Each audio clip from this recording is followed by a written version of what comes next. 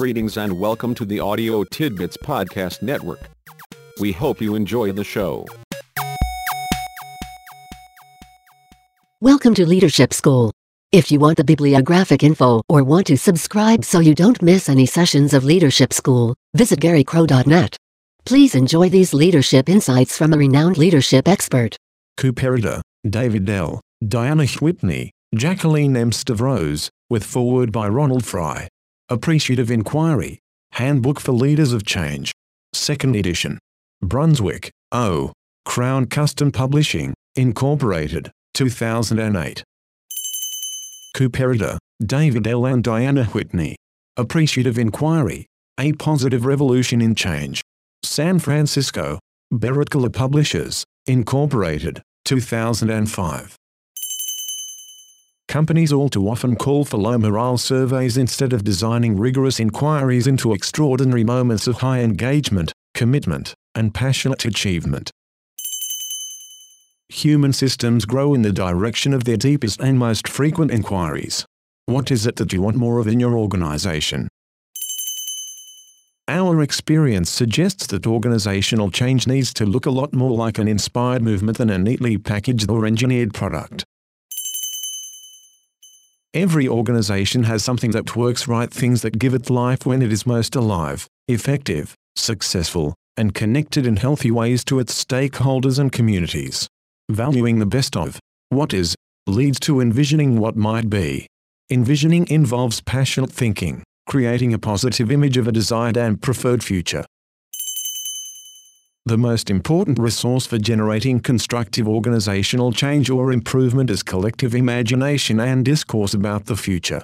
One of the basic theorems of the anticipatory view of organizational life is that the image of the future guides what might be called the current behavior of any organism or organization. Much like a movie projected on a screen, human systems are forever projecting ahead of themselves a horizon of expectation that brings the future powerfully into the present as a mobilizing agent.